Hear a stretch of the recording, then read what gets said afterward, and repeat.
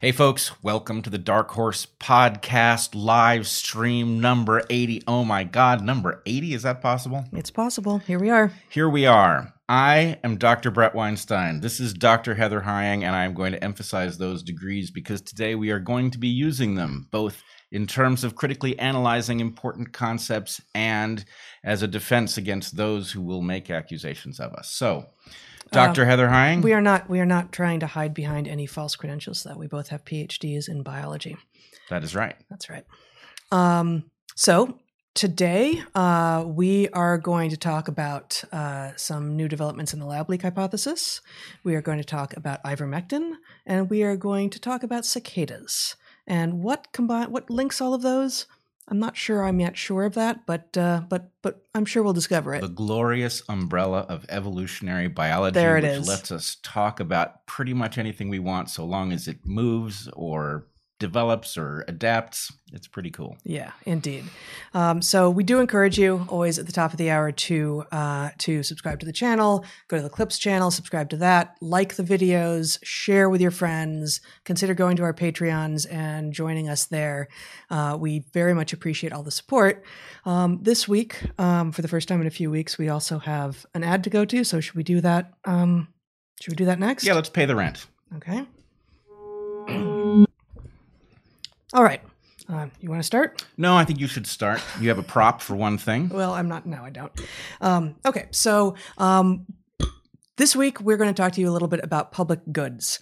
Public Goods is a company that is basically a one-stop shop for many of your needs, a little bit like some other giant vendors online that you might imagine, but they make all of their products themselves. And the packaging is simple and elegant, and the products are terrific.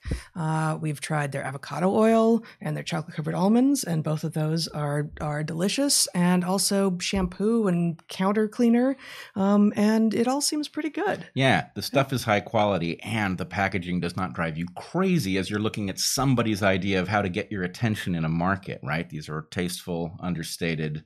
They look nice. They don't cause a disruption of your thought as you run into them in your life. That's exactly right. They are understated, as you say, and beautiful and functional, and really everything. We haven't tried the whole gamut of what they offer, but they sell coffee, they sell pet food, they sell, like we said, shampoo, conditioner, so many things.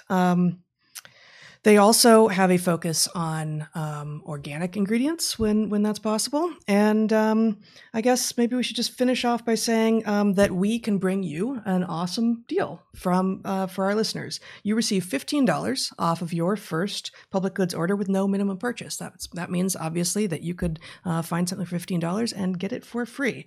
Public Goods is so confident that you will love their products and come back again and again that they are going to give you $15 to spend on your first purchase. So you have nothing to lose. Just go to publicgoods.com /Dark Horse or use code Dark Horse at checkout. Once again, that is publicgoods.com /Dark Horse to receive $15 off your first order. And we thank them for sponsoring the Dark Horse Podcast. All right. Don't pay on the rent. All right, shall we start with, do we have announcements that we have not covered? We already did it. Okay, so let's start then with our first topic, which has to do with the lab leak hypothesis. And of course, longtime fans of the Dark Horse Podcast will know that we have long discussed the evidence for the lab leak hypothesis and compared it to the evidence for what is treated as the null hypothesis, that this emerged from nature, possibly through an intermediate species, but ultimately from bats. Now, there have been developments in the last couple of weeks in this story, but they are not scientific developments, interestingly enough. What they are is social developments amongst scientists and those who report on them. So maybe we should put up the letter that emerged this week in Science Magazine. It's on my screen, Zach. And this, actually, there's just one paragraph that I think we can share to indicate what is said here, Great. If I may. It's called Investigate the Origins of COVID-19. It has 18 signatories, including a number of notable people, one of whom you will speak to. Quote, As scientists with relevant expertise, we agree with the WHO Director General, the United States and 13 other countries, and the European Union that greater clarity about the origins of this pandemic is necessary and feasible to achieve. We must take hypotheses about both natural and laboratory spillovers seriously until we have sufficient data. A proper investigation should be transparent, objective, data-driven, inclusive of broad expertise, subject to independent oversight, and responsibly managed to minimize the impact of conflicts of interest. Public health agencies and research laboratories alike need to open their records to the public. Investigators should document the veracity and provenance of data from which analyses are conducted and conclusions drawn, so that analyses are reproducible by independent experts. Yeah, I only wish the letter ended with the single word sentence, obviously, right? It is so clear that this is a viable hypothesis and it should have been investigated seriously from the beginning rather than dismissed as it has been. But what I want to do is put it in context. So first thing to say is that the most important thing about this letter is the third author. The third author is Ralph Baric, and Ralph Baric is the lead investigator, the PI, in the UNC lab that does gain-of-function research on bat-borne coronaviruses. It's one of the two leading labs in the world for this kind of work, the other one being at the Wuhan Institute of Virology, the Xi Zhengli lab. And so to have one of two people at the very forefront of this technology come forward and author a letter that says this is a viable hypothesis and should be fully investigated is to say we have been right all along. This was a plausible hypothesis from the beginning, deserving of scientific respect, which is the opposite of what it got. What it got was ridicule. In fact, in the leading journal, The Lancet, the leading medical journal, The Lancet. I think JAMA's probably, I don't know that The Lancet is the leading medical journal. In a leading medical journal, one of two prominent early publications dismissed explicitly as a conspiracy theory, and those who talked about it as conspiracy theorists, those who were interested in looking into the lab leak hypothesis. So to have Ralph Baric come forward and say, in fact, this is a viable hypothesis and deserves investigation is a rare triumph where those who were portrayed as cranks at the outskirts, who were actually correct and had the evidence with them, have been in some sense vindicated.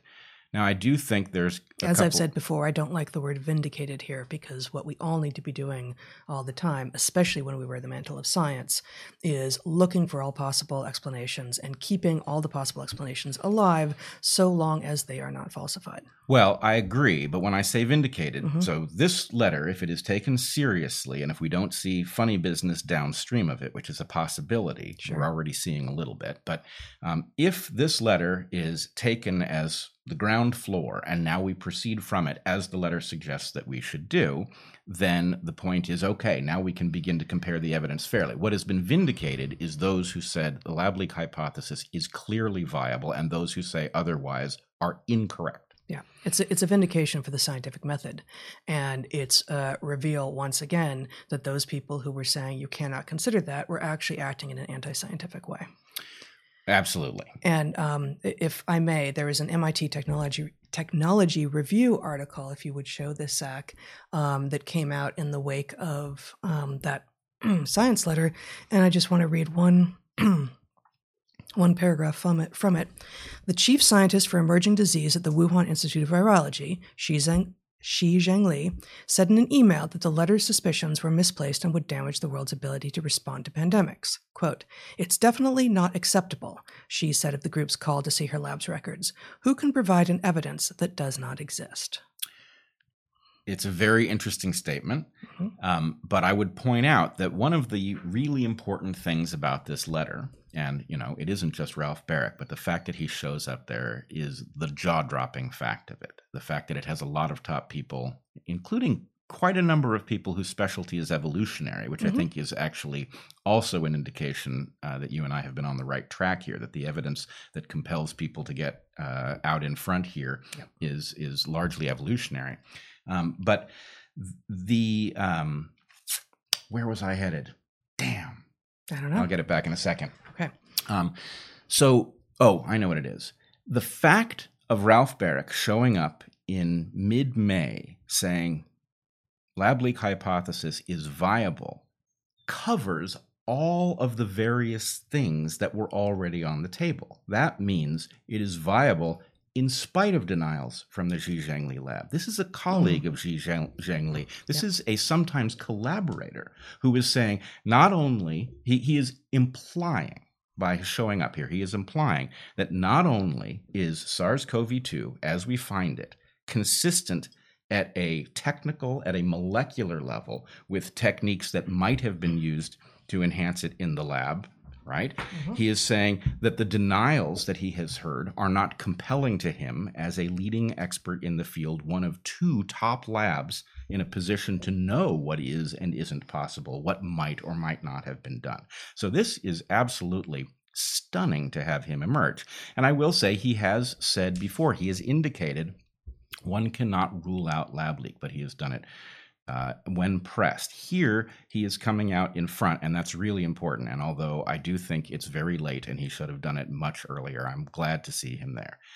Also worth noting, he is co-author here. In fact, the second author on this paper is Alina Chan, who is, in my opinion, a great hero of this story because she is inside the academy, has correct expertise to speak about molecular evidence, and she's early career, which means this is dangerous to her at a level that it wouldn't be, or would be much less so if she were more advanced. So to have them co-authors on this paper is significant. That's really good news. It is really good news. Really good news. And I think she deserves our gratitude and congratulations to her on getting this letter published at this level. And that's the other most important thing here is not only do you have people of unimpeachable credibility saying that the lab leak hypothesis is viable and deserves investigation, but you have them saying it in the journal Science, right? Yeah. Now, the journal Science has, yes. So unlike the Lancet, about which I'm just not as sure, Science and Nature are understood to be, whether or not these reputations are still founded, but are understood to be the two most important and prestigious science journals in the world. Yes, and important because science exists as the sort of other side of the duality that is science and nature, right? So Nature, the journal Science, the journal Science, and the journal Nature, right? The journal Nature is a British journal that is the other top journal, and you might add Cell if we were talking about molecular biology. But for general science, you've got Science and Nature was the place where the Christian Andersen letter was published at the beginning of the pandemic, claiming, I don't know where that came from. Pandeek. I don't think Pandeek is a thing, and I'm pretty sure it has nothing to do with pandemics. But anyway, Christian Andersen published a letter early on claiming molecular expertise that actually ruled out the possibility that this was a lab leak, which is obvious nonsense and has been obvious nonsense to everyone who has looked at it carefully without a bias. But in any case, now... So to the degree that there were wagons being circled, it seems that Ralph Baric at least was either not inside the circle or has left the circle. Well, I don't think we're likely to ever know exactly why we won this one. But we did win this one. Win in this case means keeping the hypothesis alive until it has actually been assessed. Yep. I am not claiming that we know the answer here, though I think one answer is much more likely than the other, as I've said repeatedly.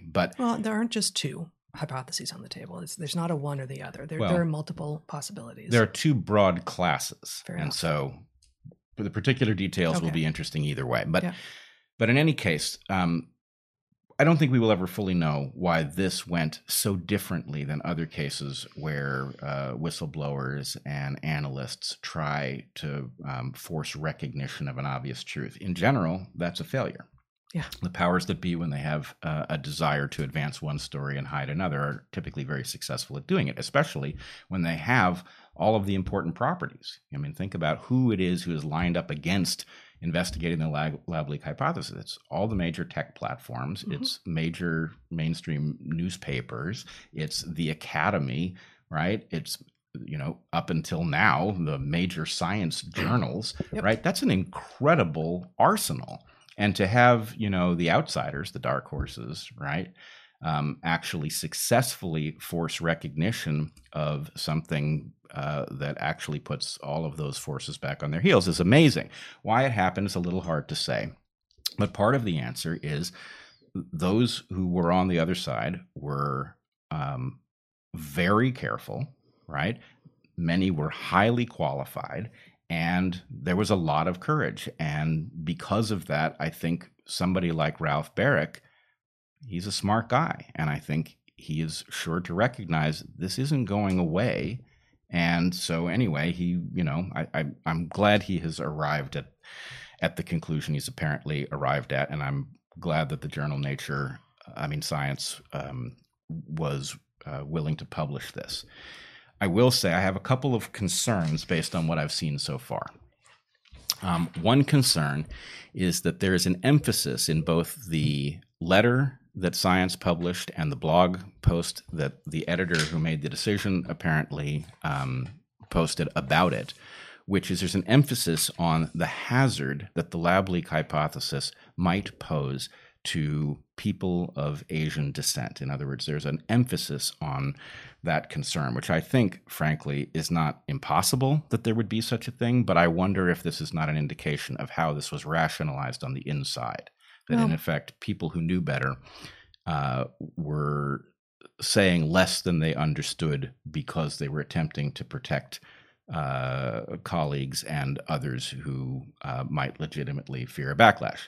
I guess that's possible. I don't see this as emphasized in the letter. There is, the very last, very short paragraph of a admittedly short letter mentions that this should be in no way an excuse to further anti-Asian sentiment, which should be obvious to every reasonable human being. But I don't know that qualifies as an emphasis, but perhaps. Well, it does in such a short letter. It does when it shows up also in the blog commentary on the letter. And then there is the fact of what the New York Times, Still, but I guess I would say that the scientists, the 18 scientists who wrote the letter, have no control at all over the blog commentary on their research, right? Like we have to be very careful about ascribing any intention to the people writing the letter for what goes on downstream, because that's part of what we've been talking about, right? For over 14 months now, is like, to the degree that scientists are trying to get the word out, the media, there seems to be some concerted effort that may or may not be coordinated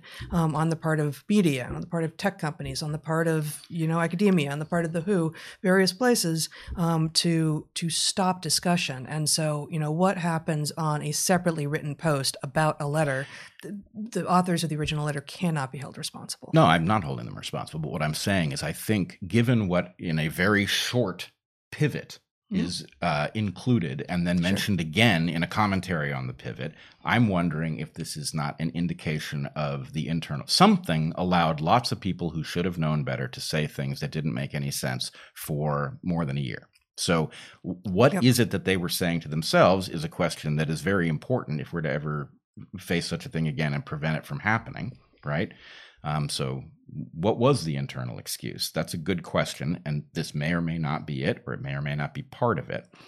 But the other thing is, well, I mean, that's actually it's huge if that is the case, and I wouldn't put the possibility of that very high myself, but what that suggests is that fear of racism has created an anti-scientific movement that has clouded the waters effectively for an entire year, during which the world has been in unprecedented territories across every domain. Right.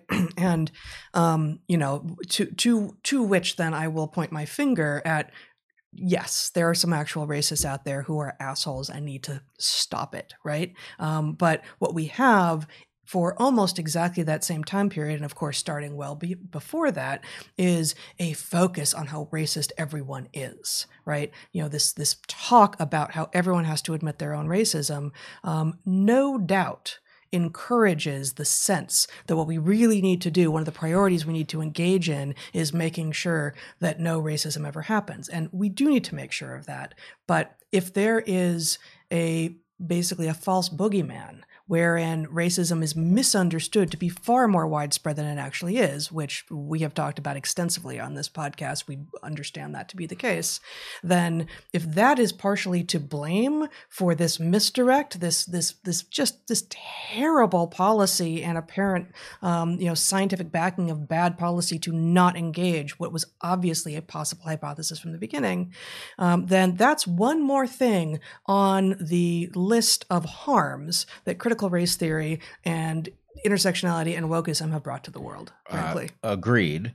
Now, the question, though, is how does it fit with respect to a pivot that has another frightening feature to it? Mm-hmm. Okay, so on the one hand, you've got this emphasis on preventing a backlash against Asians, which, of course, makes sense. Right. But it's certainly, if this did come from the WIV, it wasn't the Chinese people. Well, but right? that's been my point, which is, in fact, those of us who have been pushing for a responsible investigation of the lab leak have been saying this isn't a Chinese failure. This is a failure of the international scientific community, if that's where this came from. Yes. So we've been careful about that. And to now have a sort of, well, we need to investigate this. But when it's like, well, actually, we were ahead on that too, right? Not the Chinese. This is not a Chinese failure. Now, it may well, the cover-up is a failure of the Chinese Communist Party and the government of China, but that's not the same thing as the responsibility of Asians. Right? Of course not. And, as you began this commentary by saying, the Wuhan Institute of Virology and the Barrick Lab in North Carolina are actually by many measures, the two most premier labs in the world doing exactly the kind of gain of function research that would have allowed such a virus potentially to be created, such that, this kind of research needs to be, regardless of whether or not this particular virus emerged from a lab. That this type of research needs to be reassessed, as I don't remember the dates, but we've talked about it before. It was halted, I think, something like 2014 under the Obama administration, and reinstated in 2018, I think. With the help of Dr. Fauci. Yes, during the Trump administration, but with the help of Dr. Fauci, this type of research was reinstated. Yep. And, getting to the bottom of this is central because either this thing jumped from nature and the people who were screaming that we needed to do gain of function research in order to get ahead of the next pandemic, have been vindicated themselves in a sense, right? I don't think gain of function research is sensible, but if this pandemic really leapt from nature without going through a lab, then it tells one story. And if it came from the lab, it tells the opposite story, that it was exactly the panicked response to the possibility of something jumping from nature that caused us to put ourselves in such a serious situation. So I just want to go to the last thing on this is the New York Times article in which it attempts to contextualize this letter in Science. Right. So, Zach, you have that letter. Can you put it, that article? So the New York Times basically does a report on the letter that includes Barrick. And unfortunately, I can't read it at that size, but in any case, it does a number of things. And effectively, it reads like it's Carl Zimmer is one of the authors. It reads as an attempt to reposition the elite so that they don't lose all credibility, having been on the wrong side of this issue for so long with so much at stake. Mm-hmm. And so one of the things it does, can you scroll down a little bit more? So first of all, it embarrassingly conflates theory and hypothesis, again, for no particularly good reason. Okay. Well, I'm not going to be able to find it with Zach scrolling, but what it says in the center of this article is that the problem in large measure is that those who have been pushing to consider the lab leak hypothesis have been expressing too much certainty, and that the problem is people who have been too certain, right? And it puts it's our fault. Yeah, exactly. It's our fault, even though we haven't been certain. We haven't been certain at all. In fact, I've been saying, that's a clever pivot right there. It's a clever pivot, right? Mm-hmm. And my point has been, stop saying theory. It's not a theory. Right. It's a hypothesis, as is the other. We're not certain. Here are the, when you say it's a hypothesis, you're saying here are the exact rules of engagement. Well, what's going to come back at you is that you made a flow chart and you said, here and also on Belmar, something like, I think there's a greater than 95% chance. Well, and that is read apparently as certainty. Well, I don't know. I think the point is those who are making this want to make a general explanation of why they were on the wrong side, right? And to portray, basically to strawman anyone who was on the other side, even though I think the strength of those, in the drastic group, of Alina Chan, of us, has been that we've been very, very careful to say this isn't certain, but there is an impressive amount of evidence that points in this direction.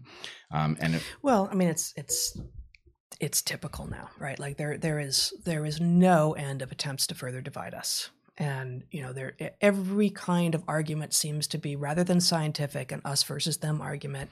And the us versus them arguments, of course, they sometimes sometimes come cloaked in pseudoscientific rhetoric, as if by going forward with that, yummy dopamine hit feeling of, I don't like the people who look like that. Yeah. I don't like the people who aren't wearing masks outside. I don't like the people who think that this was a lab leak, as if that has anything to do with a scientific assessment of any of these things. That's a pure, raw, emotional, like amygdala response that is not in any way scientific. Right. And at some level here, we have the hazard that, as the elites often do when they are unable to control a story, they are going to do everything in their power to not allow the implications of it to be understood. The implications are something is wrong with our institutional structure, that it got this one so very wrong, and that forces us to ask the question, what else might it be getting wrong? So we can leave it at that, but I very much want people to keep an eye on what was actually said and what this pivot is going to do in terms of portraying what was being said. Okay. So I'm not sure what to do. I thought we were only going to spend like 2 minutes on that story, and it took half of our time. So maybe we should drop some of what we were going to talk about with regard to ivermectin. I have a lot prepared here, and I just don't think we really have time to get through it all. Well, so let's just start and see what we can do. No, we can't just start. We have to talk about the predicament that we are in on YouTube with respect to ivermectin, which is mentioned specifically in their community guidelines. YouTube has community guidelines. You really want to start before you even say what the thing is? Yeah, okay. I do, because we are scientists who are about to talk about scientific evidence. That scientific evidence may have implications for what we collectively ought to be doing and what you individually might think. We are not going to make any recommendations as to what you should do, and we are not going to say anything conclusive about what the data say, because the data are not themselves conclusive. However, it doesn't mean the data don't imply things, and I think YouTube ought to think very carefully about whether it wants to confront two people who have the proper credentials, have demonstrated a willingness to be responsible about evaluating heterodox scientific processes, and in this case, have just been through a circumstance where a hypothesis that they were suggesting needed to be investigated is now understood to be necessary to be investigated, in science, etc. So that's the context. Okay. So we've mentioned ivermectin before. Ivermectin became somewhat prominent as something that people were talking about early in the pandemic, probably April, May of last year. People were beginning to talk about it. We spent considerable time actually in episode 61, January 2nd of this year, of 2021, in which we provided a bit of background as to what it is. It was discovered by a scientist in 1975 in a patch of Japanese soil. Satoshi Omura called it astonishingly safe and a wonder drug akin to penicillin and aspirin. And a review in the Journal of Drugs and Dermatology concluded, after more than 25 years of use, ivermectin continues to provide a high margin of safety. Now, that was obviously, that had nothing to do with efficacy against COVID. And in fact, the quote doesn't have anything to say about efficacy, but safety. So this is a drug that has been widespread in use for various pathogens in both human and non-human populations and veterinary applications for decades at this point, almost coming up on, or actually maybe at this point 50 years. No, not quite. I think it's over 40. Over 40 years. And there have been a few people sounding the gong during the pandemic about whether or not ivermectin might be effective. We know it to be safe in humans from all of these studies that have been done already, because it's such a drug in such widespread use, whether it might not be effective either as treatment or as prophylaxis against SARS-CoV-2. Prophylaxis, I'm never sure if people know exactly what that means, if they are only associating the word with condoms. So prophylaxis just means a preventative. So for instance, we don't have a malaria vaccine yet. So when you travel to malarial areas, you have to take prophylaxis of one sort or the other, depending on what species of malaria is there, if you've got Vivax or Plasmodium. Anyway. So there are a couple things I want to add to that. Yep. First of all, Satoshi Omura shared the Nobel Prize with William Campbell for the discovery of this drug, and it has been in use preventing river blindness and treating river blindness for all of these decades. Now, when we say it is safe, what we are saying is it is comparatively safe. All drugs have downsides. Yes. This one has some downsides. In terms of what has been observed, the downsides are short-lived in general and minor, and largely a result of the death of the parasites that this is used to fight. In other words, if you are infected with a worm, a parasitic worm, and then that worm dies, your immune system actually has to take it apart at a molecular level, which may cause you to itch and other things, but that is part and parcel of being cured of the disease. So all drugs have downsides. The downsides on this one are very, very low. Yes, absolutely. When we first talked at some length about ivermectin back in early January of this year, there were at that moment only 3 studies on ivermectin proceeding in the U.S., none of them funded by NIH or any other U.S. agency, which is at the very least negligent. When I go to the site now, the clinicaltrials.gov, we find that there are 7, 2 of which are not yet recruiting. So there are a few more than there were before, but still really not that many, especially when you compare that to, Zach, please, may I see my notes? Thank you. Especially when you compare that to what we can now see in the published literature, what is going on in the rest of the world. There are so many studies, but without the full force of the American government behind them. That is to say that they, without NIH backing, without the incredible scientific establishment that the U.S. can bring to bear on problems, why is the U.S. government not I'm sorry, you're trying to tell me something and I'm not sure what it is because I can't read your writing. I'm sorry. Okay, so there is a review, Kaur et al., 2021. Oh no, actually first we wanted to say that a new paper by Saha et al., Zach, if you will, published this year, submitted this year, in fact, and published this year, March 2021, the binding mechanism of ivermectin and levosalbutamol with spike protein of SARS-CoV-2. So that's all we need to show of that. We're not going to go into depth in any of these papers, but basically what this paper finds is the mechanism of action by which ivermectin might work against SARS-CoV-2, which is by binding to the spike protein, which turns out to be so prevalent in so many stories around SARS-CoV-2 as the spike protein. Yeah, because the spike protein is essential to getting into the cells in order to do the bidding of the virus. Blocking the cell protein is an obvious go-to move, which is why the vaccines look the way they do. The distinction here, though, I would point out, is that ivermectin's mode of action is loosely analogous with innate immunity. In other words, ivermectin was not constructed in order to target the spike protein of SARS. It generally has an effect that gets in between the spike protein and the cells that it might invade, preventing the mode of action, which implies that the chances of SARS-CoV-2 evolving around it are much reduced. Right? Because this is not a specific thing that can be undone by slight changes. It's a generalized activity, right? So you've got a comparatively safe drug. We've got a known mechanism of action, which frankly you don't even need, but there is one. That's fascinating. Blocks the activity of the spike protein, and it appears to do so in a way that is unlikely to be subject to small evolutionary changes disrupting it.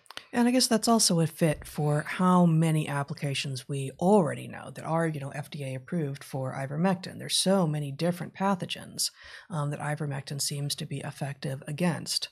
That it working as is kind of a broad spectrum. It's antiviral in this case, but antipathogen. Antipathogen. Yeah, and I don't think broad spectrum antipathogen is a term of art. It's a weird category, right? But it seems to be that. So there's also a review. This is Kaur et al. Don't show my screen yet, Zach. Ivermectin as a potential drug for treatment of COVID-19, an in-sync review with clinical and computational attributes. This is also published the 3rd of January this year.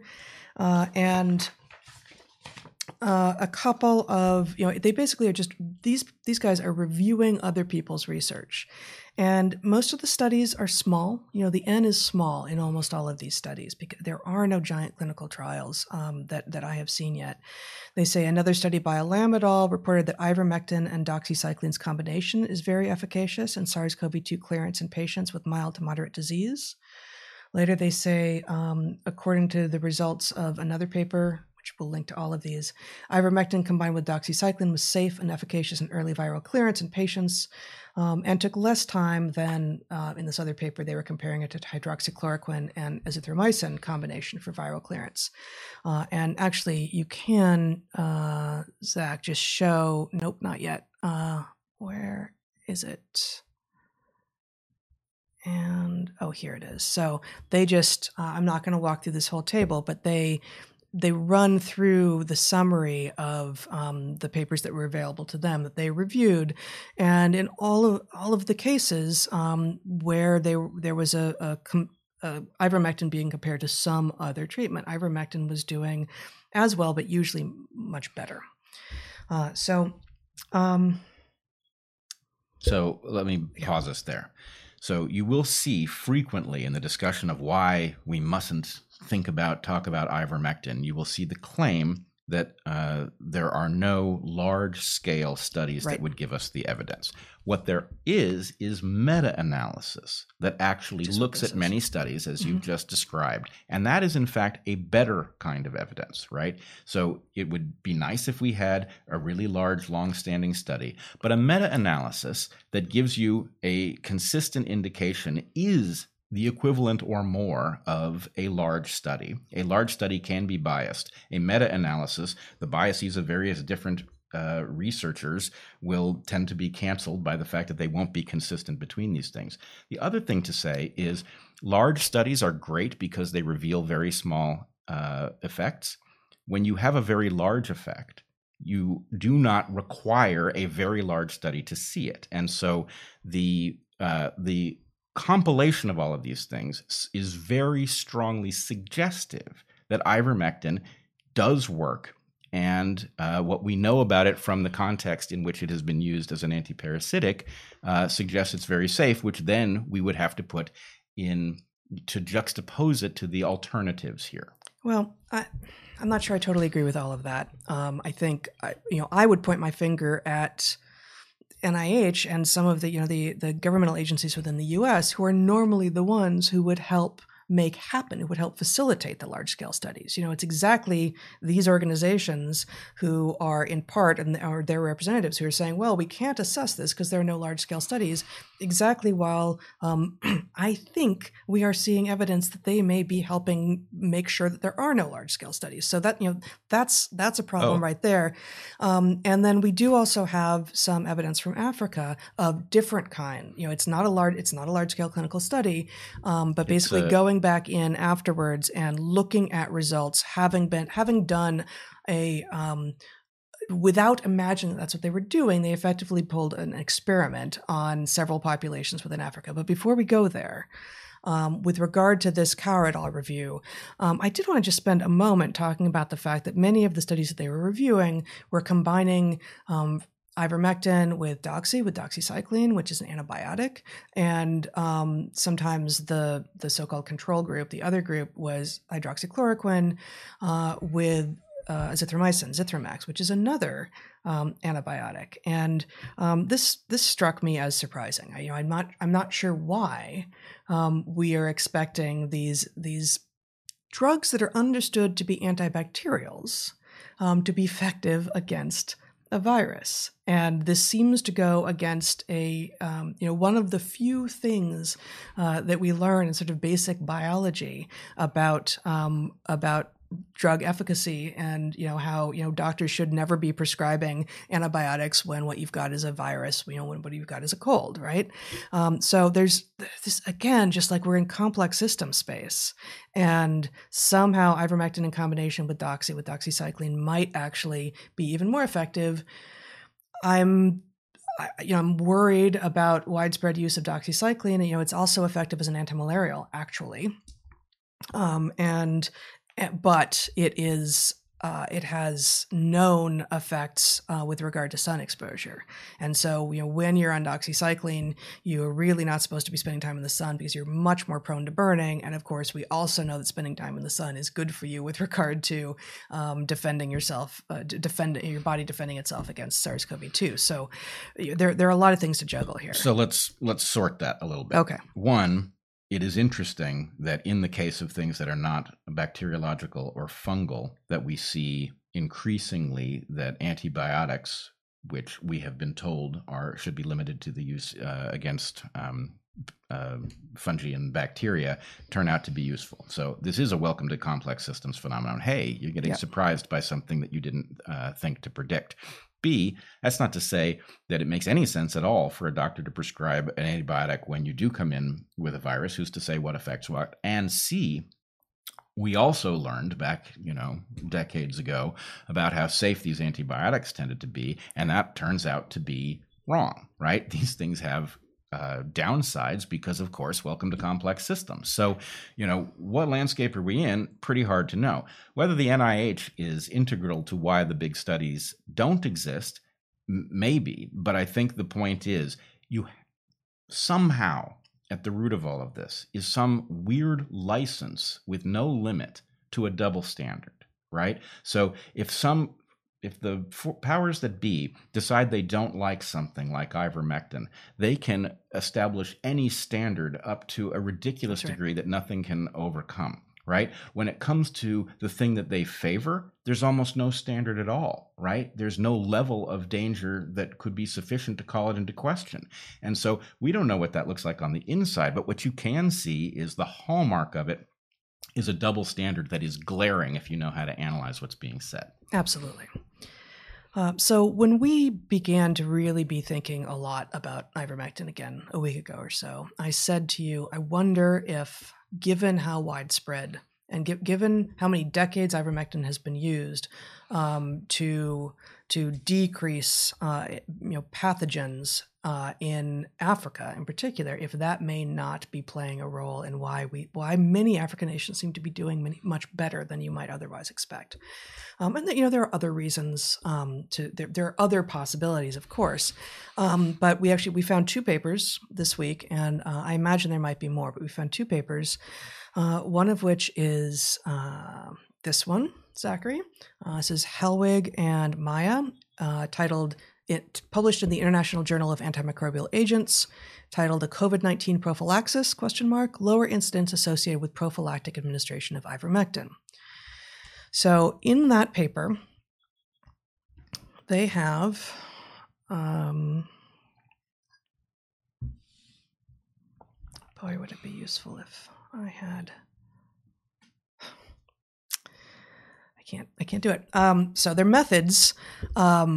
The methods in this paper are: we collected data from countries that routinely deploy prophylactic chemotherapy, that's PCT, using countries that I'm going to start again. Their methods are as follows, and I'm quoting them. We collected data from countries that routinely deploy prophylactic chemotherapy using various drugs, including ivermectin. Based on the varying MDA designs, we grouped these countries into two different categories: those that include ivermectin in their prophylactic chemotherapy and those that do not. We then proceeded to compare COVID-19 proliferation between these two groups and further contrasted them against a third group of countries that do not use prophylactic chemotherapy at all. So they've got three groups they're comparing, groups that simply use prophylactic chemotherapy because of all of the other things that are that are endemic in these countries. Like river blindness. Like river blindness.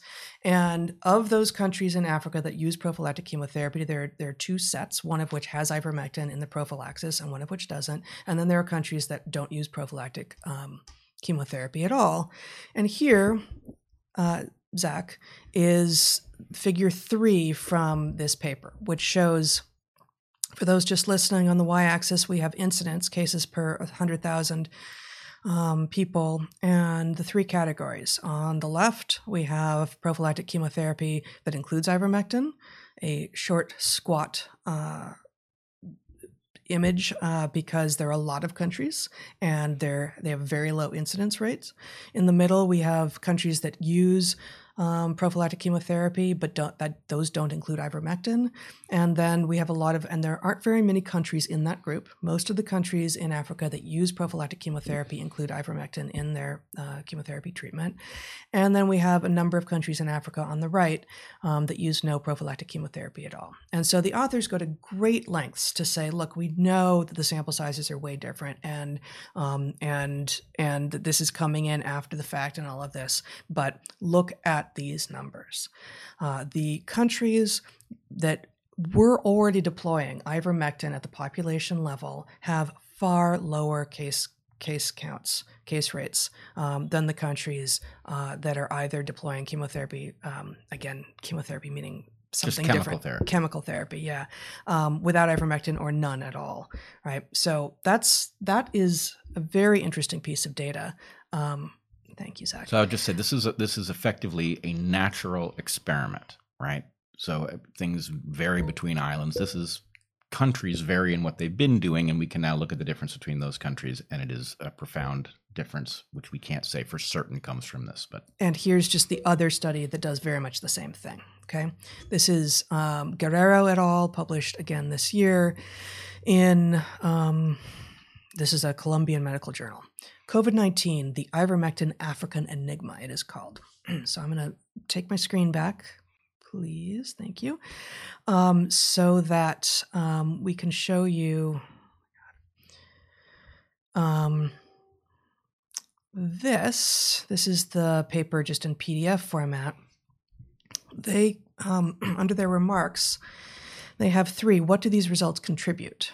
Our data suggests that a mass public health preventative campaign against COVID-19 may have taken place inadvertently in some African countries with massive community ivermectin use. Additional studies are needed to confirm it. So that they come to really the same conclusion as that first study, but there's 2 of them not working together who looked at very similar data, probably basically the same data, and came up with the same answer.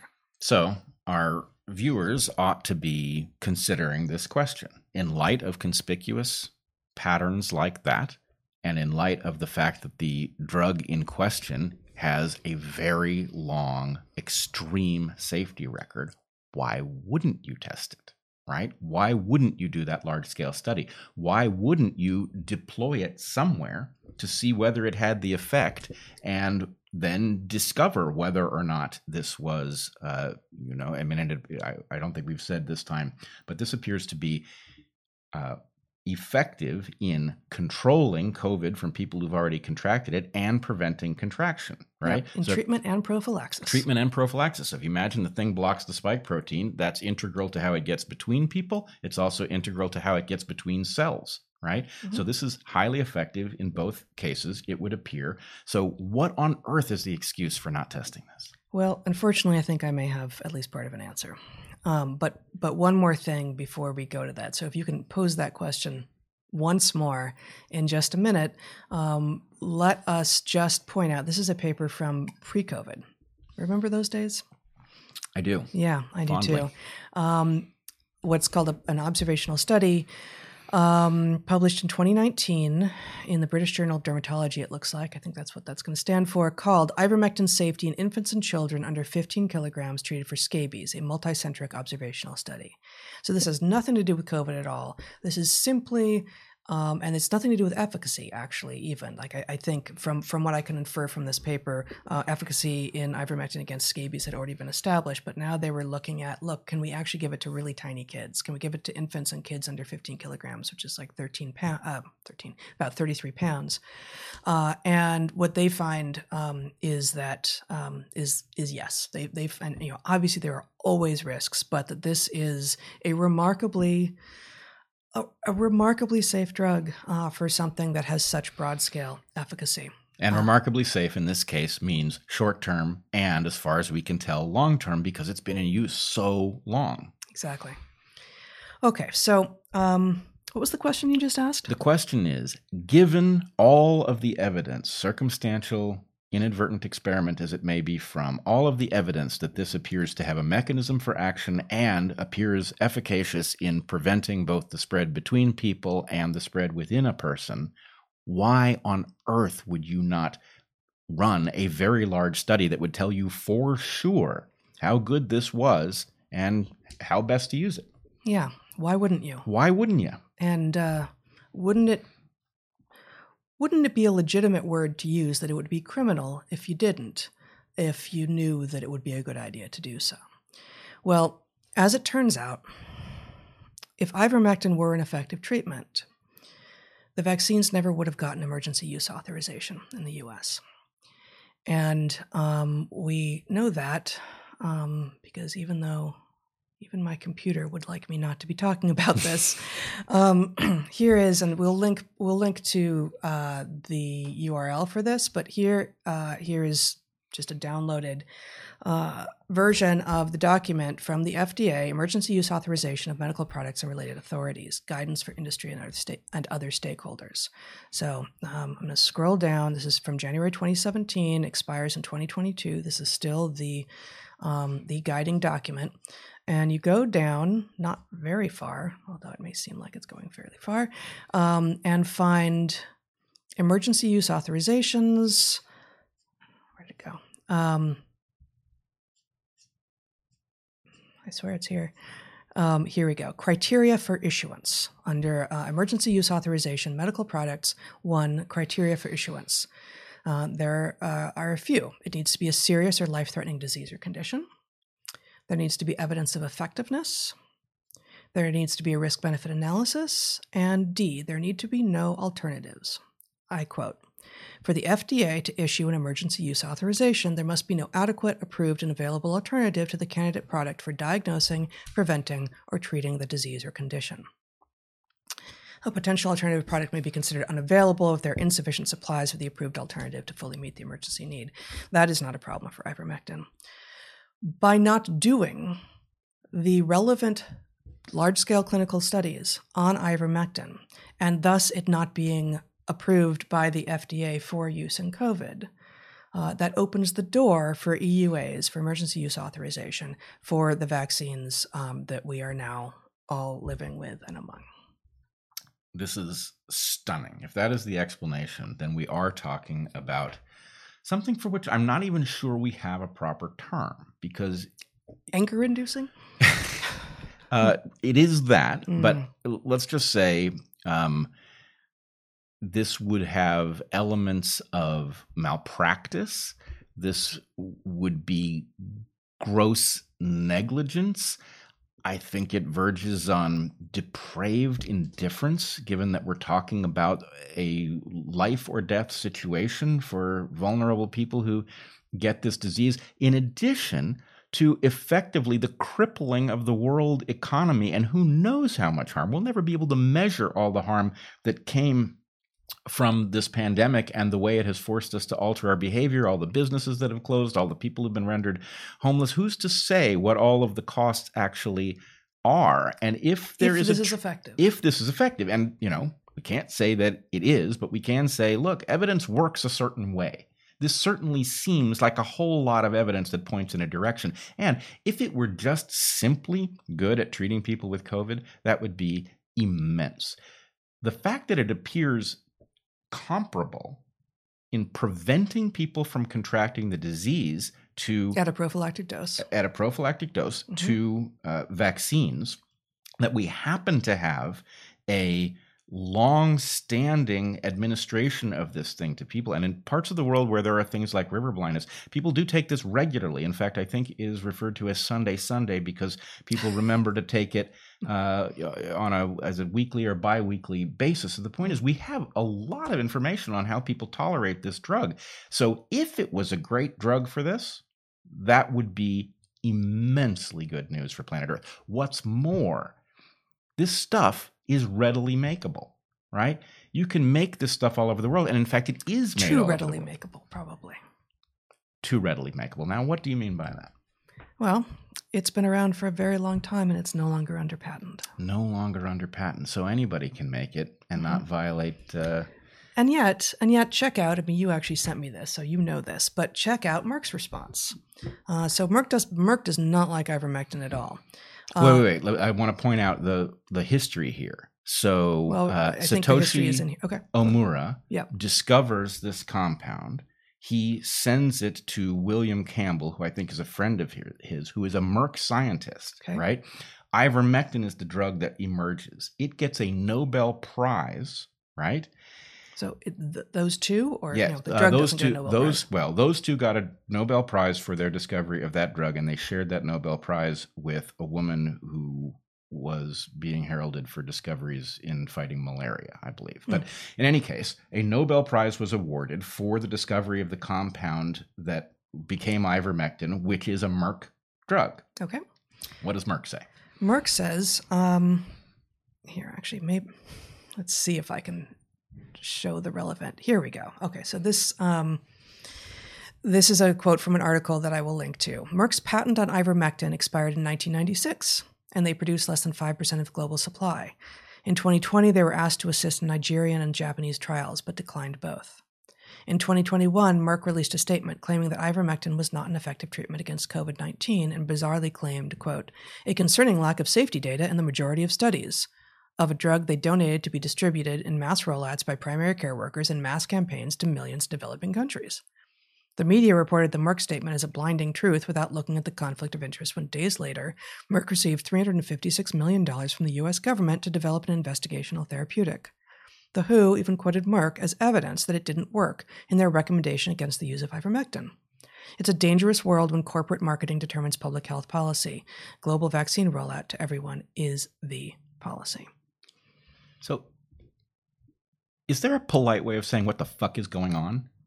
Right? Yeah. Like, we're talking about a situation in which life and limb is on the line at a scale that's almost impossible to comprehend. We're talking about millions of dead worldwide. Mm-hmm. This is an immense number of people who stand to benefit, not to mention all of the suffering that comes to people who have lost a family member, right? That is an immense amount of harm before you ever get to the massive disruption of planet Earth, right? Mm-hmm. And it appears that there's something just on the shelf, cheap to make, safe to distribute, long longitudinal safety data that comes from the fact that millions of people take this thing. In fact, I believe 4 billion doses of this thing have been administered already on planet Earth. It was plenty safe for Merck to distribute widely when it was still under patent, but now they're claiming the safety record is insufficient. Right. Well, that doesn't even make sense. That sentence is in before you get to the end of the sentence, you've already contradicted yourself somehow. Right. So this is just something ungodly is going on. And the idea that not only does it show up in weird contortions of Merck and the WHO, but it shows up in the YouTube community guidelines, thou shalt not, right? What is going on? This is insane. What indeed? What indeed? So I will also post this Merck statement on ivermectin use, the whole thing, on our show notes. It's not easy reading. It's not fun, but I mean, I guess we've already talked about this, but media is all crickets on this, on ivermectin. You know, when they aren't actually saying that there's no possibility of efficacy at all. So we mentioned, I believe, in episode 61, the AP having fact checked ivermectin. And they concluded without basis that, quote, there's no evidence that ivermectin has been proven a safe or effective treatment against COVID-19. And indeed, that same fact-checking article has about safety. Actually, I think I can get there. Yeah, okay. So this article, no evidence ivermectin is a miracle drug against COVID-19. Wait, I have to stop you right there. Yeah. The more you read this article, well, I have a quote from it. Crazier it is, but I just even want to point out the title. No evidence that ivermectin is a miracle drug, right? When you're hyperbolic in the second part of the sentence, the fact that you don't have any evidence that this thing is beyond this is fact checking 2021. This is fact check. Yeah. This is hyperbole garbage is what this is. Absolutely. So the quote, since I will not be able to find it by scrolling down, I'm just going to read it here. In March, an Arizona couple attempted to self-medicate and took chloroquine phosphate, an additive used to clean fish tanks that is also an ingredient in hydroxychloroquine. The woman became gravely ill and the man died. What, pray tell, does that have to do with ivermectin? It doesn't. That is in a fact-checking article by the Associated Press, right, which is then going to be referred to by other media in an article supposedly about ivermectin and its failure to be a miracle drug. Right. Ivermectin, because a couple of yahoos drank fish cleaner, which is not in any way related to ivermectin. Like that's proof. A fact check. That's a fact check. It's like so many steps removed, right? The unbelievable. Fact check is about ivermectin. Ivermectin exists in context of another drug that people think might work, and then some people bought some stuff that they thought was the second drug, and that somehow implies the first drug isn't any good. Yeah, it's not even, I mean, we've talked about this before. It's not even guilt by association for drugs. It's like guilt by association for drugs, and I don't even know what. And actually, I think when we talked about this before, it was 2 episodes ago, episode 78, I quoted from Washington Post article on April 8th, and I'm just going to read this quote again. Again, I'll put the link again in the show notes. With regard to ivermectin, quote, "It's like the new hydroxychloroquine," said Angela Rasmussen, a virologist at Georgetown University's Center for Global Health Science and Security, referring to the malaria drug pushed by President Donald Trump that proved ineffective against COVID-19. Quote, "It would be great if ivermectin did work. It's been around for years and is cheap. But to my knowledge, there is no data that suggests it's good for COVID-19. And of course, that's just thinly veiled code for this thing smells like Trump. And if it smells like Trump, it must be bad. So good people not just can, but indeed must safely ignore this thing. And it's probably better if you mock and deride anyone who takes this seriously as well. Yeah. Right? Just sort of wave your arm in the general direction of like an orange halo over there and imagine it's Trump and put anything you don't like next to it. And boom, your problem is gone. Right. But the problem is that this stuff carries like the weight of law, right? If we can't talk about it on YouTube, right? Because it violates the WHO guidelines, but of course the WHO is out of control for reasons that we can speculate on, but have no way of knowing. And, that fact-checking article, I remember there's also a sentence in the middle of it that actually says what the thing means, like the actual fact. Mm-hmm. And the critique, like the actual critique is something like, the studies that suggest that ivermectin is effective are not the gold standard, blah, blah, blah, blah, blah. Mm-hmm. And the point is, well, that's not an argument at all. Yes, it is an argument that you might want, a study that didn't have the defects of the ones that exist, but that's hardly the same thing as there's no evidence for it. There is evidence for it, even if every effort has been made to leave the impression that it hasn't, so that people who have the power to shut up those who would talk about the evidence will do that, right? And in whose interest might they be doing that? It's hard to come up with another candidate, right? Than the people who stand to make a profit from other treatments, whether it's remdesivir or vaccines. And the really appalling thing here is if the world is to get over COVID-19, having botched the response to this point, right? Our best hope is some kind of composite herd immunity, where there are not enough people susceptible to this disease for the disease to continue to propagate. And then it goes extinct over time. How are you going to get there? Well, who's not susceptible? People who've had COVID have at least some immunity. for some time. Right? And it may be a lot of immunity, and it may be for a very long time.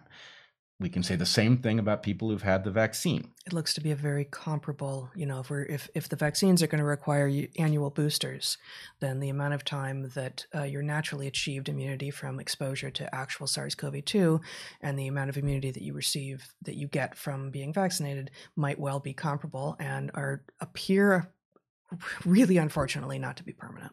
Right. Yeah. Okay. So you've got those two categories, right? And then you might have another category. If ivermectin works and you administer it widely, which you could do very, very quickly because, of course, it can be produced by anybody and is already being produced around the world for other reasons, right? You ratchet up that campaign, you give it to people. That provides a third group that would be would have a high degree of immunity to contracting the disease.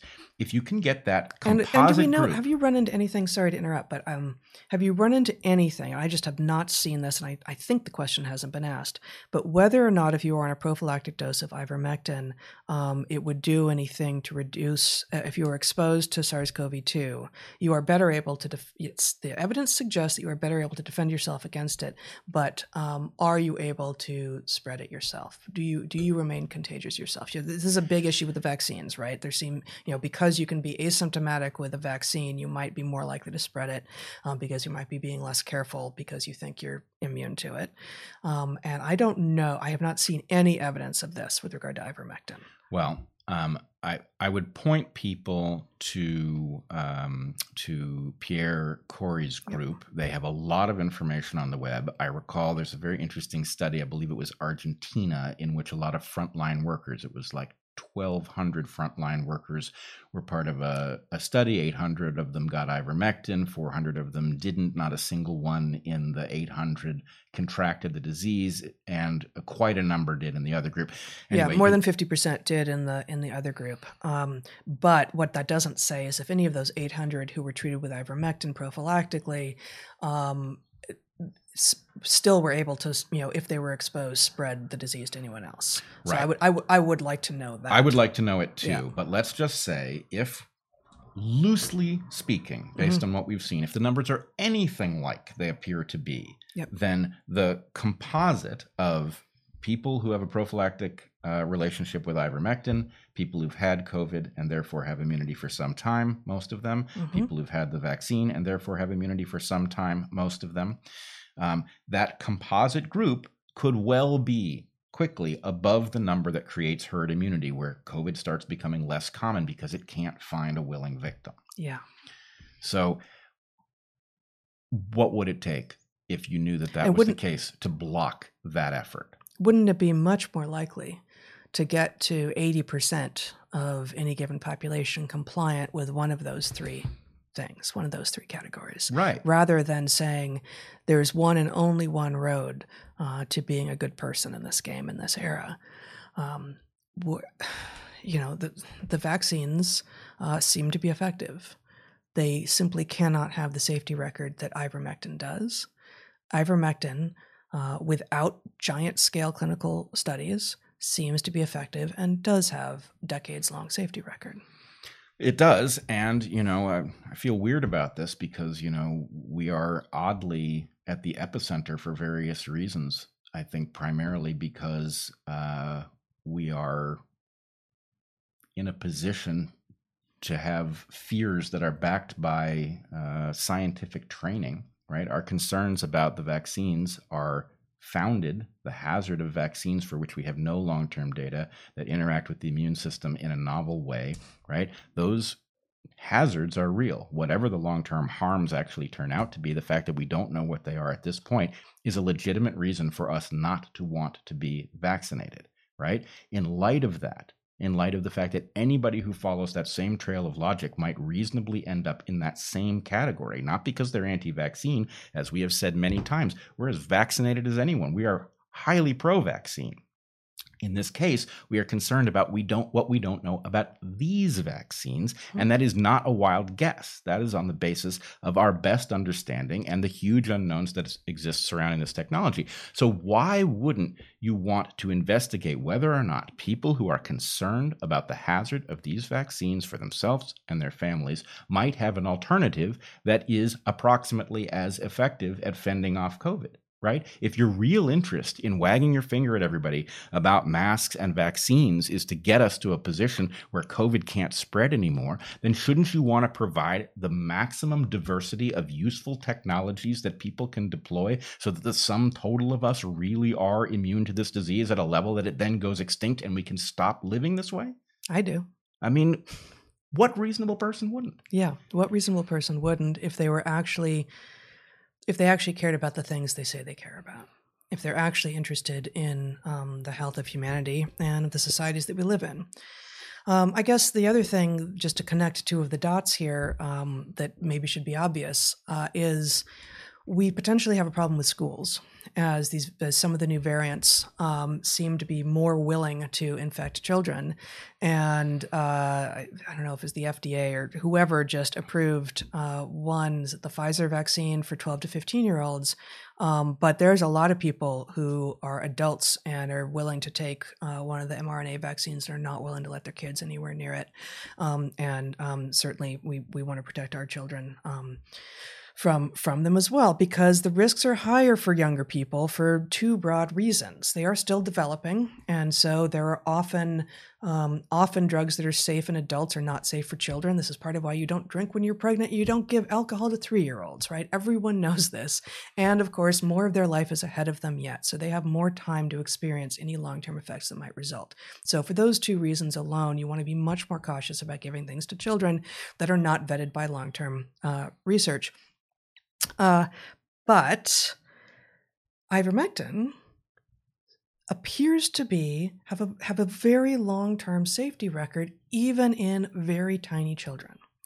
We still don't have the giant clinical trials with regard to efficacy against COVID, but maybe, especially given the problem in schools, and especially given that variants may be now figuring out how to leap into kids because more and more of the adult population is vaccinated, there's less reservoir in the adult population, maybe ivermectin to 18-year-olds and under would be a legitimate way to start rolling this out. And maybe if you really have to play your damn games, you can do it in such a way that the vaccines are only for over 18-year-olds and the ivermectin is for younger people. But really, why do you need to play those games with all of our lives? Like that's the big question. Yeah, that is the big question. And the contrast to me between getting us little folks to go after each other over moral failings for being frightened of novel vaccines and things, while the big people are apparently playing business as usual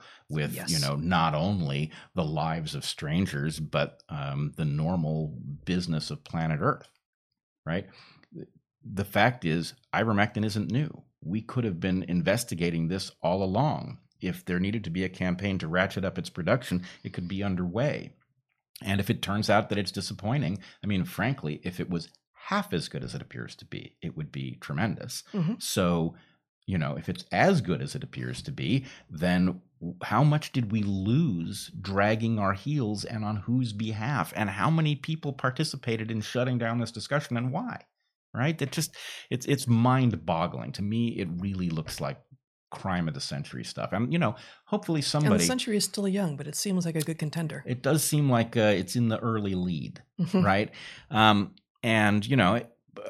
it ought to, among other things, the fact of the long, slow road to the acknowledgement that lab leak is a viable answer to where this thing came from, and therefore we have to wonder about gain of function research. We should also then be wondering about the people who pushed it.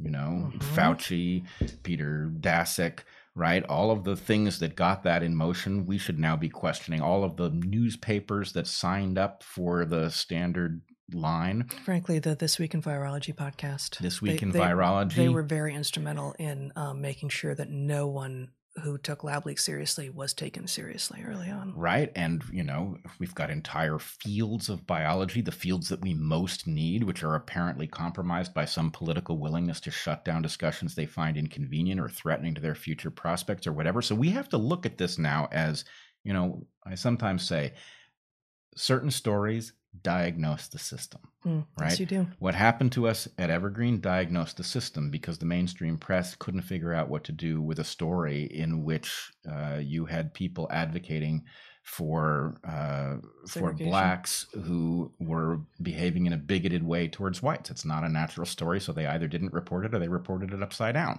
right? So that diagnosed the press. This story seems to diagnose a much larger phenomenon. It diagnoses the tech sector, it diagnoses the press, it diagnoses the scientific establishment, it diagnoses the governmental regulatory apparatus, all of those things. And we have to take a good long look at what happened because, oh my God, the cost could hardly be bigger. Yeah. And I guess it also diagnoses, you already mentioned Pierre Corey, who, if you've been paying any attention to the ivermectin story at all, you'll be familiar with his name. He's an MD who's a lung specialist who's treated a lot of COVID patients. And he testified before the Senate in, I guess it was late last year, I think. And that was taken down by YouTube. Senate testimony by a doctor who's treating COVID patients who's found that this drug, ivermectin, appears to be helping and asking for authorization to use it on label instead of off label. YouTube takes it down. Not only that, we're talking about not just a doctor, we're talking about a highly decorated doctor who had already improved our treatment of COVID-19 by discovering the use of corticosteroids against the pathology. Okay, this was somebody who had already earned the right to say heterodox things many times over, right? And yet YouTube takes it down. Testimony, even if he was a crank testifying to Congress, people have a right to see that. But the fact is, this wasn't a crank. If the Senate has decided to invite someone to testify, where does YouTube get off? Where do they get off? They took that down, and yet Dr. Fauci claiming that we didn't support gain of function research is somehow, normal? Like, that's an obvious lie. It obviously involves defining things in some secret way that nobody's going to tell us, right? That's nonsense. Yeah. Right. So we'll post this, but you can just briefly put up, Zach, back in February of 2021, there was actually an op-ed in the Wall Street Journal called YouTube Cancels the U.S. Senate, written by Ron Johnson, who's a senator from Wisconsin. So he details some of what we just were talking about. Ron Johnson? Well, apparently. From the state of Wisconsin. Does he work in a lumberyard there? All right. We should have looked him up. It's just a question. Yeah, I get you. All right. Oh, I did want to correct I just work here. The reason we don't give alcohol to 3-year-olds, there are a couple reasons. One is the medical reason that you point to, but the other is they don't know their limits. No, they really don't. No, they really don't. No. Oh. Okay. Can we talk about cicadas? Yeah. No. You got something else? Yeah, I do have something else, and I have some sorry. trepidations about it. But here's the thing: I feel endangered because we have not been vaccinated, because we have fears, as we have discussed at length on this podcast. And my sense is that given what I have read, I am not recommending this to anybody else. In fact, I'm not even going to recommend it to you, but you've seen what I've seen. You can make your own decision. But given the apparent effectiveness of ivermectin at preventing COVID, given the fact that we are not vaccinated and therefore are more vulnerable to contracting it, I feel like, I should also point out that the dosages, which you can find on the consortium that Frontline COVID-19 Critical Care Alliance, the FLCCC, which we'll also link to. Right. They have all of this evidence, and they also have a protocol document about how you might use ivermectin if you haven't been confronted with COVID, if you think you've been exposed, and the treatment of patients. Mm-hmm. And so anyway, the guidelines are fairly simple. And so anyway, I feel like I should be on it because as much as no drug is perfectly safe, I feel the danger of COVID in the world is much greater than the danger that comes from taking this stuff, which, among other things, very cheap, but it doesn't have to be taken frequently. You take it 2 doses 48 hours apart, and then I think it's weekly. Mm. So anyway, I think cost benefit for me, it makes sense to go on the It sounds prescribed similar dose. to a prophylactic dosage regime for most of the anti-malarial drugs.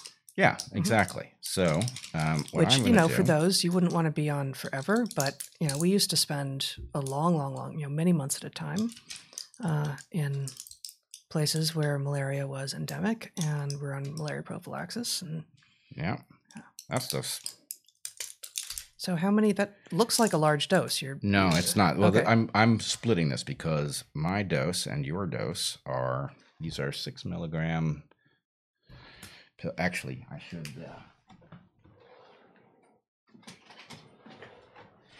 There is no telling. I want to use the same standard of safety that the AP uses. And the fact is, if I split one of these pills, anything could happen. It could explode into shards that could destroy our. Frankly. So for those listening at home, he's got safety glasses on now. I have safety glasses on because you're looking at the world through safety color glasses. I am. All right. Okay. There you go. You decide if you want to take that.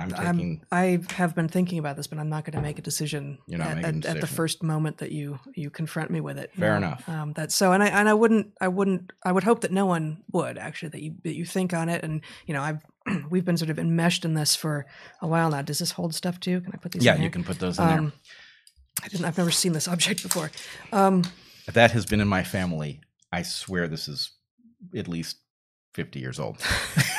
Wow, it's probably brittle. It probably plastic is really brittle, and full of BPA, unfortunately. Yeah. But. So what I was going to say was, okay, so you just did that. You just took your first prophylactic dose of ivermectin, and you offered it to me as well. And I said, I think I will, and I'll report out next week if I did. But upon being confronted with it in real time with an audience, I feel about like I would if you had asked me to marry you in a very public place. No matter how I felt, it's like that's not. I'm going to go someplace private and think on this and make my decision where I know that I'm in full possession of my faculties and come back. For the record, I did not do that. No. Nor would I have. It's not my style. No, not at all. Yeah, no. All right. Okay. Well, there it is. Cicadas. Yes, cicadas. Right. So cicadas are happening this year, right? Everyone seems to know this. It's a brood X here. What does that mean? And what is going on with cicadas? People seem to want us to talk a little bit about cicadas. And it turns out we went to grad school with two of the periodical cicada experts. And they were experts the whole time. The cicadas were periodical. Oh, yeah. They were not periodically expert. No. I found both John and Totally. Dave. This is John Cooley and Dave Marshall, our friends from grad school, who, working on periodical cicadas with consistent expertise. Mm-hmm. Yeah, exactly. There you go. So here, Zach, if you would show this map. This is a current brood distribution for periodical cicadas in the mid-Atlantic area. So they do continue on off this map, but this is a decent one that I found. And so, brood X, that's because it's not describing species and it's actually only describing a temporal phenomenon, like when they emerge. So it's not a subspecies either. Brood is the word that is being used, and they just got given Roman numerals, and brood X, we happen to be in a brood X year, and so that sounds all exciting and wonderful, but I bet we don't hear nearly as much about, brood XIX, and such. So what you see are these overlapping areas where, broods will emerge at for, really just a concentrated few weeks, reliably, in particular years. And if you look, boy, it's going to be pretty small for you guys, but brood X, for instance, last emerged where it is in 2004. It's emerging this year in 2021, and it's predicted to, and I pretty much guarantee you that it will, emerge again in 2038. So what is that period? So the term periodical cicadas refers to a periodicity with which they emerge. So can I fill in a couple of details here as to where these critters are, so that people understand what emerge means. So what you have is one of the few creatures on Earth that can rival human beings for the length of its developmental period for no particularly good reason. It's not like they have a lot to learn as kids. What they're doing is they're underground attached to the roots of trees getting nutrients. And then emerge means that their adult form, the final instar, comes into the world and is visible and noisy as hell and very annoying. And anyway, so that's the phenomenon in question. It is this emergence. Have you said how many years apart you've That's what I implied was it? just about getting to. Go for it. So most of the broods have a periodicity between them, and you can do the math yourself by looking at this map of 17 years. And some of them have a periodicity, that is a time between emergence, of 13 years. And then they're only out and about as adults for a few weeks. So they spend the vast majority of their lifetimes, underground, as Brett said, eating and not being findable. And then they emerge. And, what's up? What's up with those numbers? It's 17 years, or it's 13 years. It's never 14 years. It's never 10 years. It's never 18 years. And, again, if this were a classroom, we'd have asked that at the beginning of the class and asked people to think on it and come back to it. And I probably should have started Watch off their brains overheat. right. Come back to it at the end. And because we were so focused on their stuff this week, forgot to do it. But I mean, the answer appears to be that 17 and 13, the thing that they have in common is that they are both prime.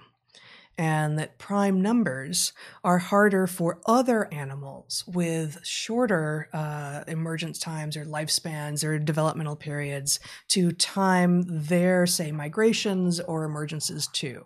Such that if you have something with like a 2-year cycle, and it's going to come out every 2 years, and some of those years it's going to be able to find cicadas, it might be able to begin to rely on that, but not if you've got a prime number in terms of the periodicity between emergencies. Well, and I think that's the other thing. Like, we're going to talk a little bit about, for people who are in the middle of one of these periodical cicada emergencies, it can feel like an emergency, right? Like I've actually, so we've experienced cicadas in the neotropics, which we'll talk about a little bit too. Different species, not periodical cicadas. They're just there all the time. They're just there making a racket all the time, but it's not this kind of racket. Yeah. Right? Well, it's a pretty bad racket.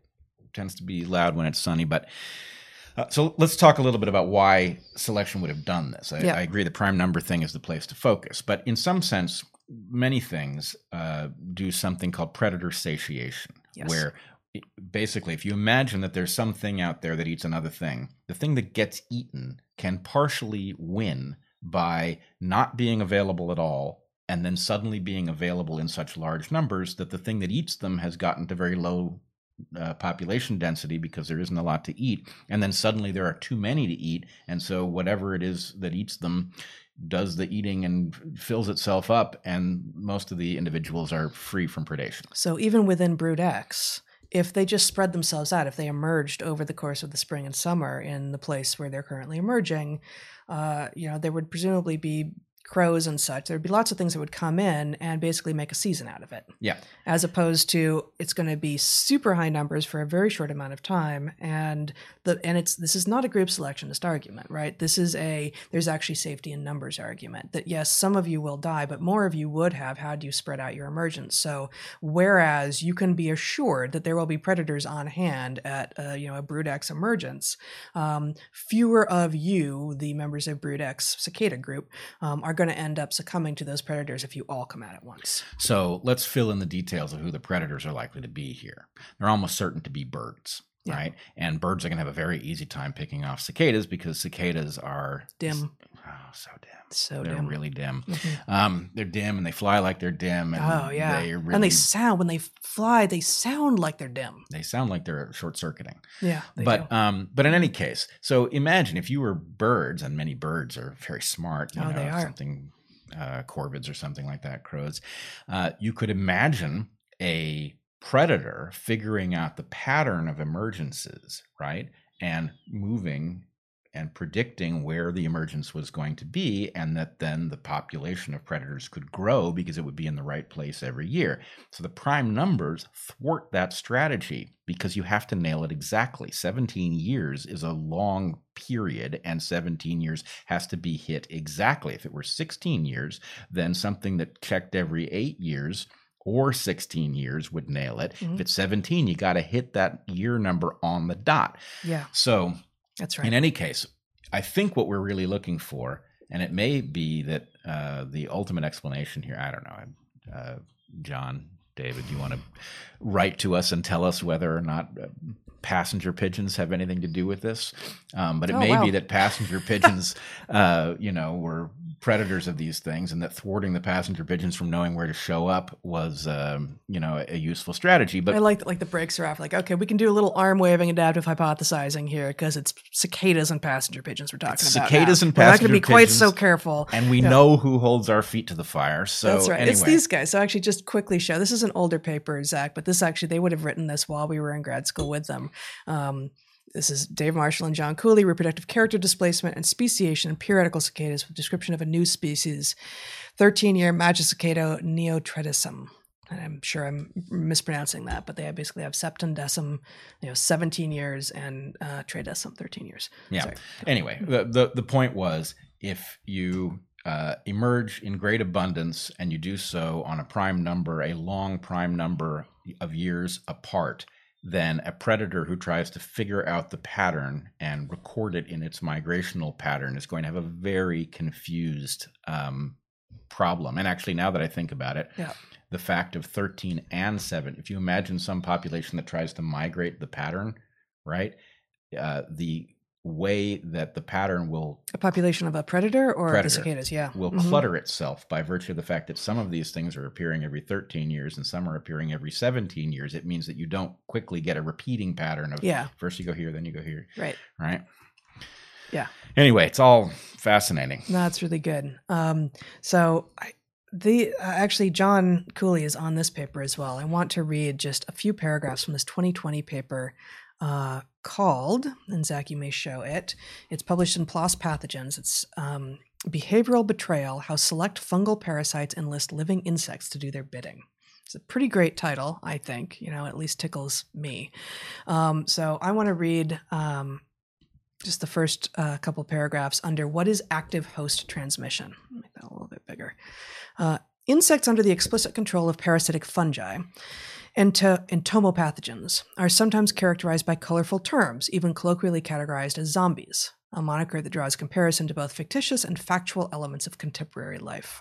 I also feel like this is the best written scientific paper I've ever read. So, kudos to you, John, and the other authors on this.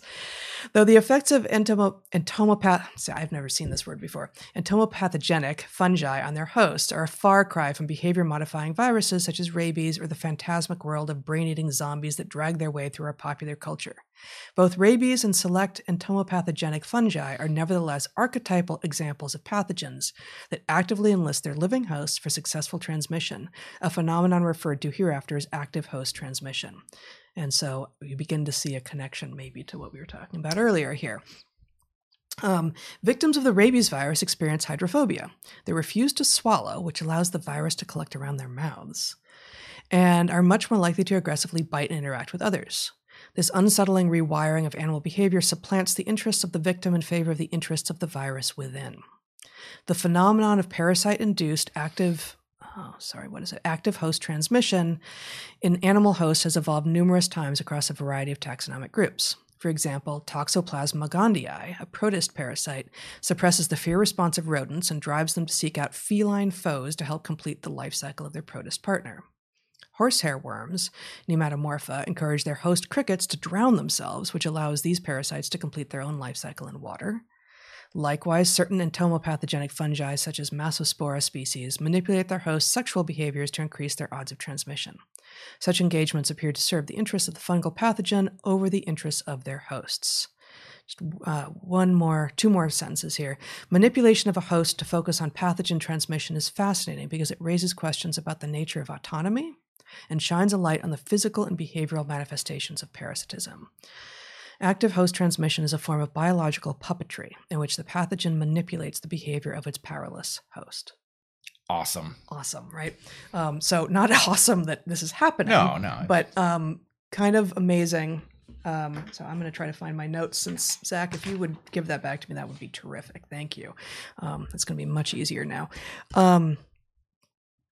This reminds me of cordyceps, which some number of people will be familiar with because it's somehow gotten somewhat famous yeah. of late. But cordyceps is a is a big genus. It's a very speciose genus of fungi, which is I think maybe not limited to the neotropics. Maybe I'm not positive about that, but it's very widespread in the neotropics, which is to say the so-called New World tropics. New World simply being a societal description that Europeans discovered it last, and actually humans discovered it last as well. But it wasn't new to the people who were already living here.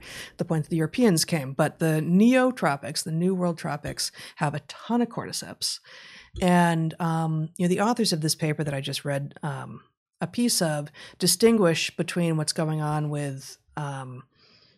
with active host transmission and what's going on with cordyceps, because they say that usually cordyceps, the spores aren't spread until the host is dead. Mm-hmm. But we've actually seen cicadas in neotropical jungles that are clearly infected, that have the back end of them something are all fungal, and what they're doing is they're acting in very unusual ways. They're climbing. And there is a name for this called apparently summit disease, where you get infected with this thing, and the thing basically sends instructions to your brain because you're a robot and you're like a robot insect, not a human. You're like, I must climb, must climb, must climb. And so they get to the top where once the spores are ready to spread, they are more likely to spread because you're at the top of the canopy rather than in the understory where it's relatively still. Well, this actually solves a problem. We were thinking about I don't mean to short circuit the discussion. No, we go don't for it. have to, but we were thinking about what to do for a thumbnail for this, and That's not responsive at all. It's sort of responsive. We have from our last trip to the Amazon a very nice picture of an insect that has been completely defeated by cordyceps and is just basically a fungal ghost sitting on a leaf. And also somewhere we have pictures of these cicadas that have this growth off their back. Fungal growth. Yeah. So anyway, that's interesting that's something one encounters with some regularity if you know what you're looking for. And yeah, the idea of the manipulation of hosts is so powerful. Yeah. If you're going to encounter rabies, you might consider getting vaccinated for it. Yeah. Well, I mean, at least when we got vaccinated against rabies, it was very hard to get and extraordinarily expensive. And but yes, you really don't want rabies. No, it's not a good disease. I mean, in fact, I think there's one case in which somebody has survived it. Really? I didn't know there were any cases. I believe there is one, and it's horrifying, and I probably should go back and figure out what it is that was done, which may not even be functional. The person may have just gotten lucky or been unusual in some physiological way. But it's usually entirely fatal if it gets to the point that you've actually come down with the disease. It's obviously not fatal if you've been bitten and you immediately get treatment, and the treatment isn't as horrible as it once was. Yeah.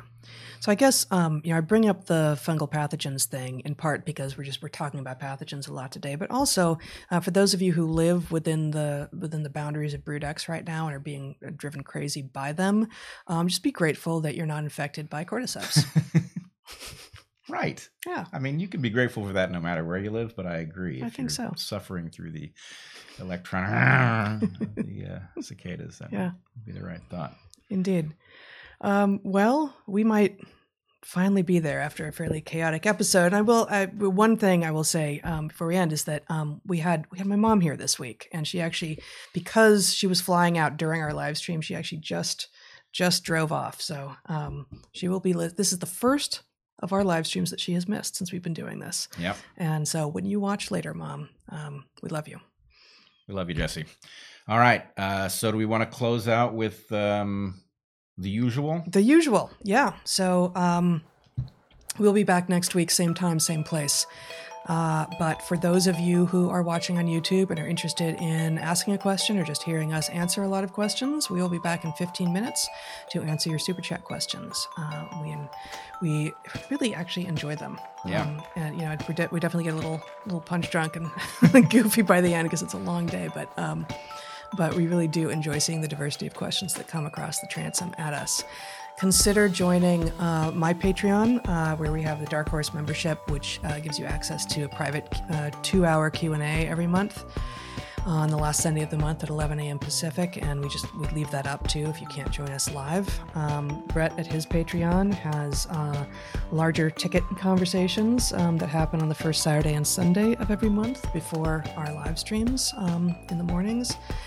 Please, if you have any logistical questions, not questions for a Q&A, but any logistical questions you have, like how do I ask a question, or when is the private Q&A, go ahead and email darkhorse.moderator@gmail.com, and maybe that's it. Again, please subscribe, share, comment, go to the Clips channel. Yep. And we'll be back in 15 minutes. In the meantime, eat good food, be good to the ones you love, and get outside. Be well, everyone.